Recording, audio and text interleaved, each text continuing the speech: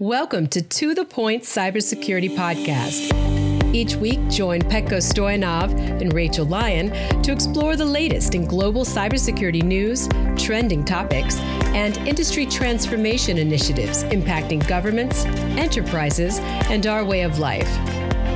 Now, let's get to the point. Hello, everyone. Welcome to this week's episode of To The Point Podcast.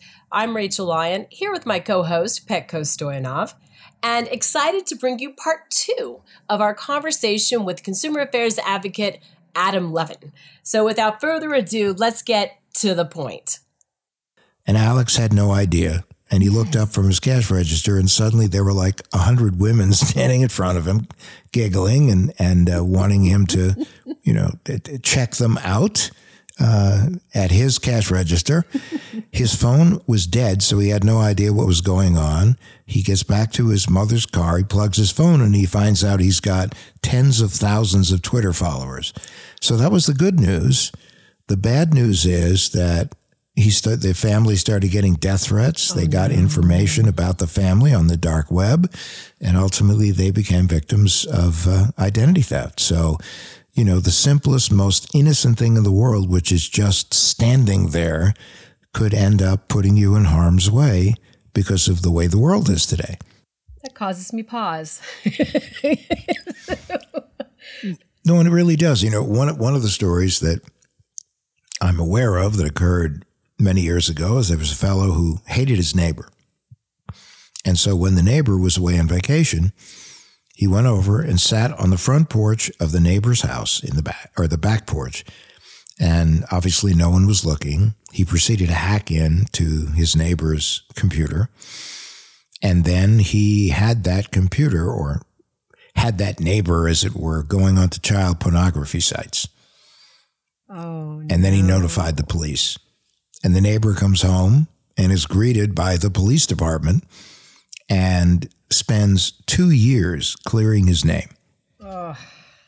So it could just be your neighbor doesn't like you. And you could also be in harm's way. It's just there's so many different ways that we are exposed or have potential exposures. And that's why it's so important to do a lot of the things I talked about in the 3 M's, because you need to know as soon as possible you have a problem, and you have to have a plan. Right. And you have to, especially knowing that our information is out there now and has been out there, because there's been just tens of thousands of breaches with millions of files and billions of records, that you just have to adjust to the fact that we are on defense right now, and we have to be as offensive as possible in order to better protect ourselves. And government hasn't done enough, business hasn't done enough, and frankly, neither have we as consumers done enough. And that's why a couple of years ago, the CEO of Microsoft made a statement about the concept of shared responsibility, that we all have a responsibility. And especially when you think about so many people working remotely now, having all their devices exposed to other family members. And, I have a 10-year-old, God love him, and friends of mine who have kids. And I say, just keep in mind the fact that children can become weapons of mass destruction within a family on your computer systems. And that's why set up a separate network for your kids and your Internet of Things devices, and anything that's really important to you and sensitive, make sure it's on a special network with, very, very creative and long and strong passwords, because your kid can make a mistake. It can come back on you. Mm-hmm. You may not know it. It may involve a device that you use in order to get into the network of where you work. And if where you work also happens to be part of the supply chain or part of anything involving critical infrastructure, you could actually be talking about a national security incident. So it's the old pebble in a lake with the ripple effect. And it's one of those things where we are in this together. We have to collaborate, communicate, and cooperate. Businesses, consumers, media, government, all of us, because this is something where it knows no borders. And again, no one is too unimportant, too irrelevant, or too small to garner the interest of a hacker or a scammer. Right. And especially businesses. You have so many businesses that go, I'm a tool and die company. Well, you may be a tool and die company, but who do you do business with? Exactly. And the perfect example is Target. The Target breach, an HVAC subcontractor was compromised, and they used the access of that contractor to get into the Target systems. And then the rest is history. Yeah. Is it too late for us just to unplug, Adam, and just go back to the day of the caveman? have we passed that point of no return? Reset? Well, my co-writer and co-host, Bo, one of his favorite phrases is, unless you're living under a bottle cap at the bottom of Loon Lake, the world is as it is. Because I once had, after I gave a speech, someone said, okay, so I'm going home, I'm unplugging everything, I'm pulling down my shades, I'm going to hide under the mattress and burn my fingerprints off. I said, you can't do that. And what's so interesting is you could be living off the grid. But if someone you know or someone you're related to happens to drop your picture online, suddenly you're not off the grid anymore. Mm-hmm. And then people want to know more and more. And they, there's a great deal of curiosity out there. Just people love to know everything they can possibly know about anyone else. And we're also living in a society where people cannot control themselves. There's an unquenchable thirst to put every morsel of information about ourselves online, sharing everything online. I say to people, look, if you're going away on a vacation, share the memory, not the real-time event. Right. Because if you share the real-time event, people know where you are, which means de facto, they know where you're not. Exactly. Ooh. And there was a website lurking, it even may still exist, called Please Rob Me, where they took examples, the most egregious examples of people oversharing information and giving the bad guys enough that they broke into their house. So, and another way to kind of keep track of where you are, there's a website, Have I Been Pwned? PWNED. And there you can put in your email address and it'll give you flat out an inventory of all of the different breaches that occurred where your email was exposed. And oftentimes your email obviously comes with a password, so that's a problem. You can also enter your cell phone number, and they will tell you all the times your cell phone number has appeared in a breach. And, for years, everyone, myself included, would always say, just remember your Social Security number is the skeleton key to your life. Well, actually, your cell phone number is. Nobody ever changes their cell phone number. They're all portable. Mm-hmm. And we put it everywhere. It's like we are flinging rose petals into the wind. Those rose petals happen to be either our email address or even more ubiquitous, our cell phone numbers. Mm-hmm. And once they have that, now they have the ability to figure out a way to get the second part of your two-factor authentication. Your email gives them half of the first part of your login information. So we're out there. So that's why it's extremely important to be cautious. Right. Do not do anything by impulse. Whether during the holiday season, it's an order scam, a fake delivery scam, or a non-delivery scam, which is you order stuff and it never shows up. Deals too good to be true, text scams, bank scams, gift card scams, fake app scams, charity scams. Remember, this is the time of the year where people feel the need to be charitable, especially for those who want to take deductions on their tax returns. It's like, oh, wow, yeah, I need to cover some more income here. So they do it. Hackers know this. They're out there.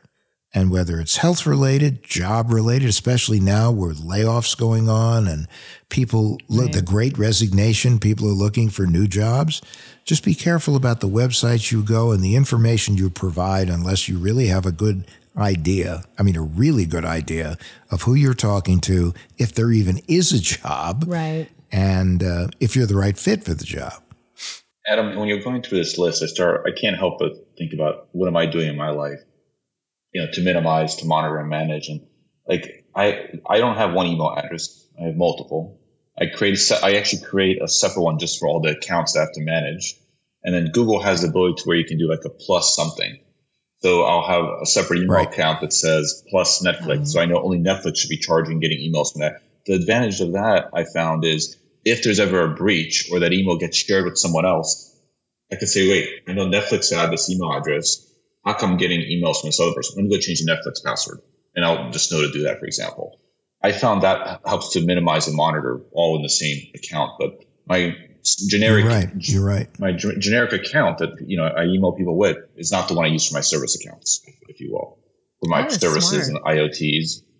And it's that way. I should only be getting non-spam in my personal. But it's helped reduce a lot of things I've noticed. But no, you're absolutely right. The other thing is get a Google phone number. Because then it will feed into your real phone number, but other people won't know that it's your real phone number. Smart. Now, unfortunately, most of us over the years have given away our real phone numbers anyway, but it never hurts. Certainly the bad guys are getting Google phone numbers like crazy. It's like when people get an authentication code and it's supposedly from a retailer trying to make sure that you're you. It could be the authentication code to get a Google phone number with your information. So that's why if you ever get anything that looks like an authentication number or code and you had nothing to do with it, it just showed up. And then if you get a call from someone, hang up. Wow. Yeah, absolutely. Yikes. And I call this it's the 3 portfolio theory. If you were to say the word portfolio to most people, the Pavlovian response is investments. Right. What a lot of people don't think about is we have a number of portfolios, 2 of which are our credit and our identity. And where you would hope that a professional is managing your investments, you have to be the professional manager of your identity and credit. You have to build them, nurture them, manage them, and protect them.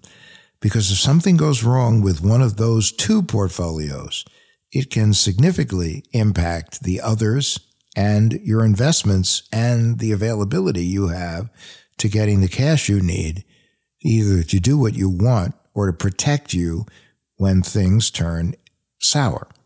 I like that. Adam, I like that a lot. The podcast is really about cybersecurity, but you're reminding us that personal cybersecurity and privacy are intertwined. And we tend to always focus on cybersecurity, yet we keep forgetting about privacy. And then there's folks who focus on privacy, but don't do cybersecurity. But they're really intertwined because ultimately it's about protecting, as you pointed out, our identity, our credit, regardless of where we put it out there. And at the same time, having the right hygiene to protect and minimize and everything else that, because we're putting a lot of trust in these companies when we're giving data out to them. So, never trust, always question, as you pointed out, is a good post. I mean, and just like you mentioned earlier about sharing to when you go on vacation, save the memories, but don't save them, share them in real time. But like when we're sharing things on Facebook or Pinterest and others, are we kind of like effectively giving up our data to them? I mean, we're stating at that point, like privacy or security is not important to us. This is how it feels like. You are giving up your data, and you're giving it up in the cause of either communicating with thousands of people that you think you know that you may not know. Also, the whole concept of, keeping your friendships alive from the past. Right. But this is, again, the rub between convenience and security. And, I read something recent I thought was brilliant. They said the privacy is the what, but the security, or the privacy is the why. The security is the what. And that's so important, is that, we had talked about this actually before we went live, but, Bruce Schneier, who's considered a lion in the cybersecurity industry, has said that if you think throwing money at security is the solution to throwing money at technology is the solution to your security issues, then you don't understand the technology and you don't understand security, because at the end of the day, the real protection is people.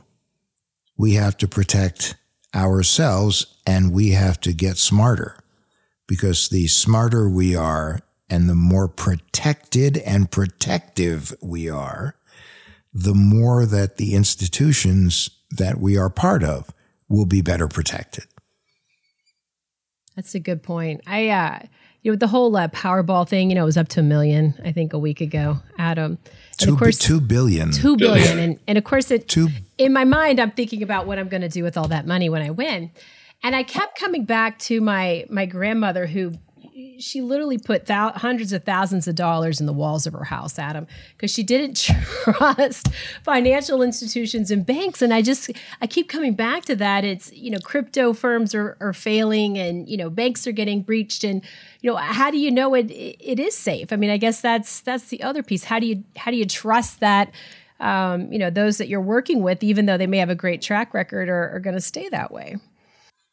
Well, I think, one of the things you can do is also set up protocols between yourself and the institutions that you will never transfer anything anywhere unless you have a conversation with someone at that institution who you know and knows you, or at least knows enough about you. Because I have one bank where I will send them an email and then they immediately call me and they say, okay, now you just sent us an email, right? I go, yes, I did. And they said, well, when you sent the email and asked us to do a wire transfer, did you confirm with a live human being where you're transferring it to make absolutely sure that it's going to the right place? Because once we transfer it at your behest, then you have authorized it. Don't be looking for it to come back. Even though the CFPB has taken a much more aggressive position with, let's say, the peer-to-peer, like Zelle and Venmo and things like that. And you still have a lot of banks that go, once you press the send button, it's not coming back. So you better make darn sure that you know who you're dealing with. And just as an example of how you think you know who you're dealing with, there was a story about a year ago where the CEO of a portfolio company received a phone call from the CEO of the parent company saying, we have a cooperative advertising program and this is very exciting. He laid it out for him and he said, we need you to wire $200,000 to this particular account, which is part of the co-op account. And the fellow hung up the phone and he did the wire. He ran into the real CEO about a week later and said, by the way, I took care of the money for the cooperative account. And the response was, what cooperative account? But this was a deep fake audio. And he said, I knew I was talking to the real person. And the answer is, yeah, but you weren't. So the money is gone and he's gone.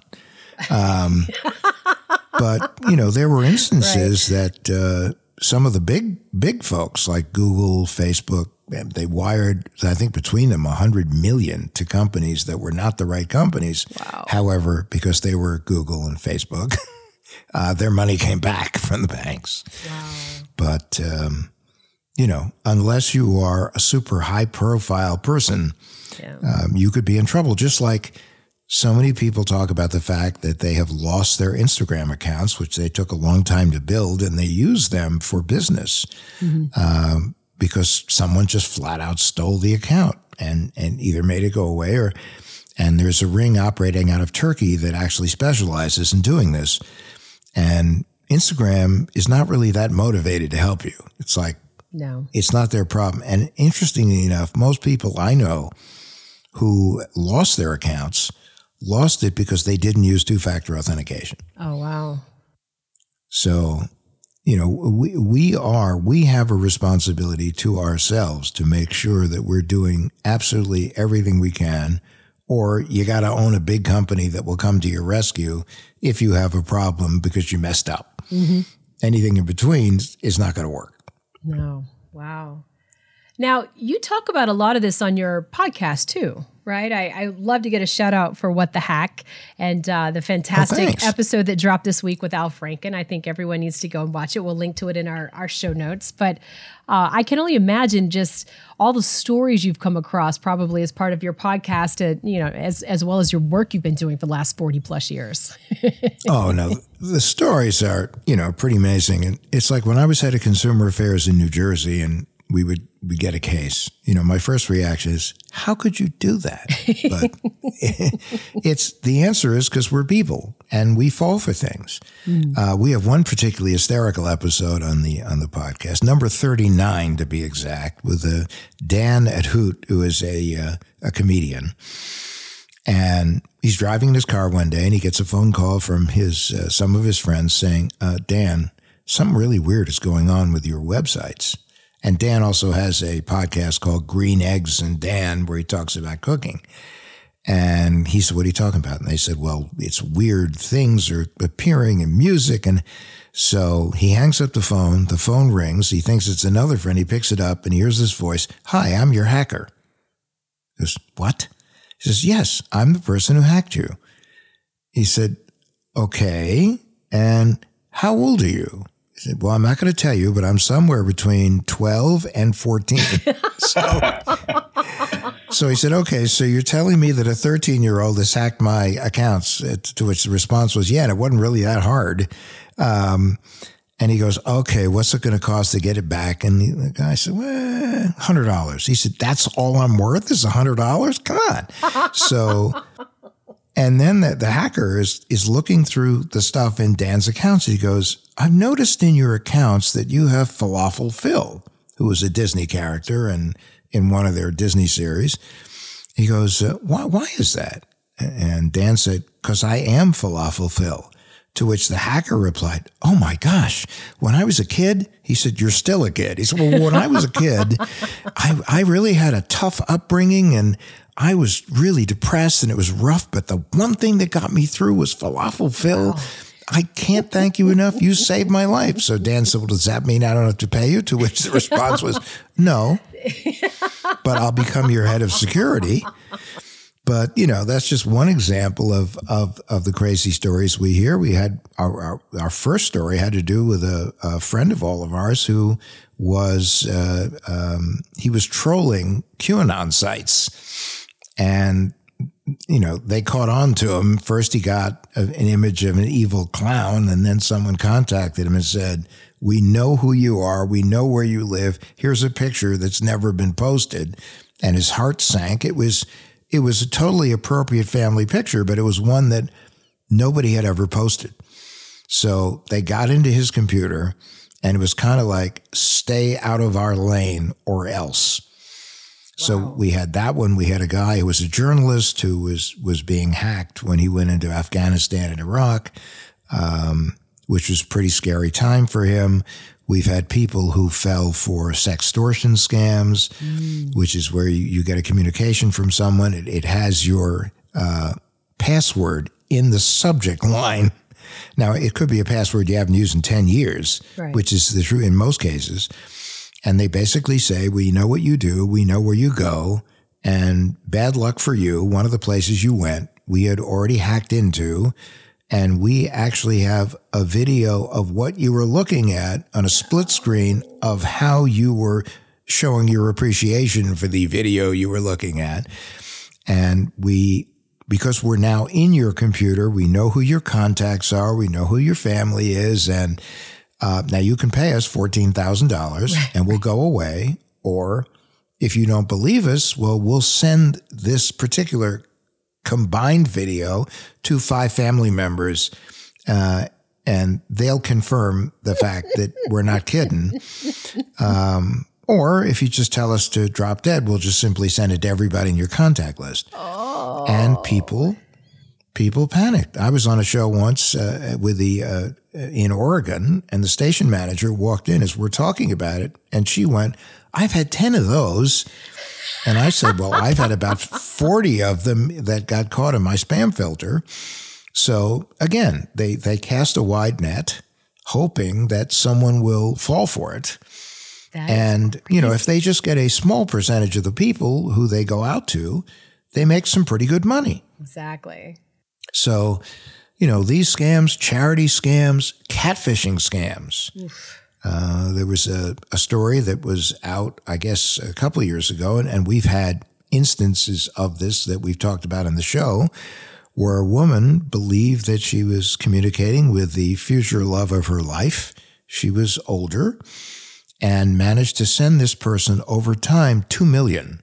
No. And it came out of her brokerage accounts. And the only way that this thing slowed down was that the financial advisor finally said, there's something weird going on and you won't acknowledge it. So he called her family members. They stepped in. They had an investigation. It turned out it was a scammer. And when she sort of reached the realization that she'd been taken, her comment was, I know that I've been the victim of a scam, but in my heart, I still love him. Oh, God. And this is the way they operate. I was on a TV show a couple of years ago. There were two women who were home health care nurses, and they were both in their mid-50s. They had both been approached by different scammers that pulled on their heartstrings because they had studied them on social media, knew they were caregivers, knew they had big hearts. Each one ended sending somewhere around $60,000 to the scammers. And, you know, they talked about it on TV and they said, you know, it's a terrible thing. I can't believe I did this, but they said all the right things. And, you know, the warning there is if you meet someone online and within 3 days, either they want to have your child or they want you to have theirs, they come on really fast, really hard. If you were to close your eyes and listen to their lines, it's like coming out of a grade B movie. They are drama kings and queens. There's always some reason that they're having a crisis in their lives, why they can't come and visit you unless you send them money. You know, we had one woman on the show who met somebody, had a profile on LinkedIn as a very accomplished doctor from the East Coast who had decided that he was going over to the Middle East in order to set up a clinic. His story was very believable. He had a real profile.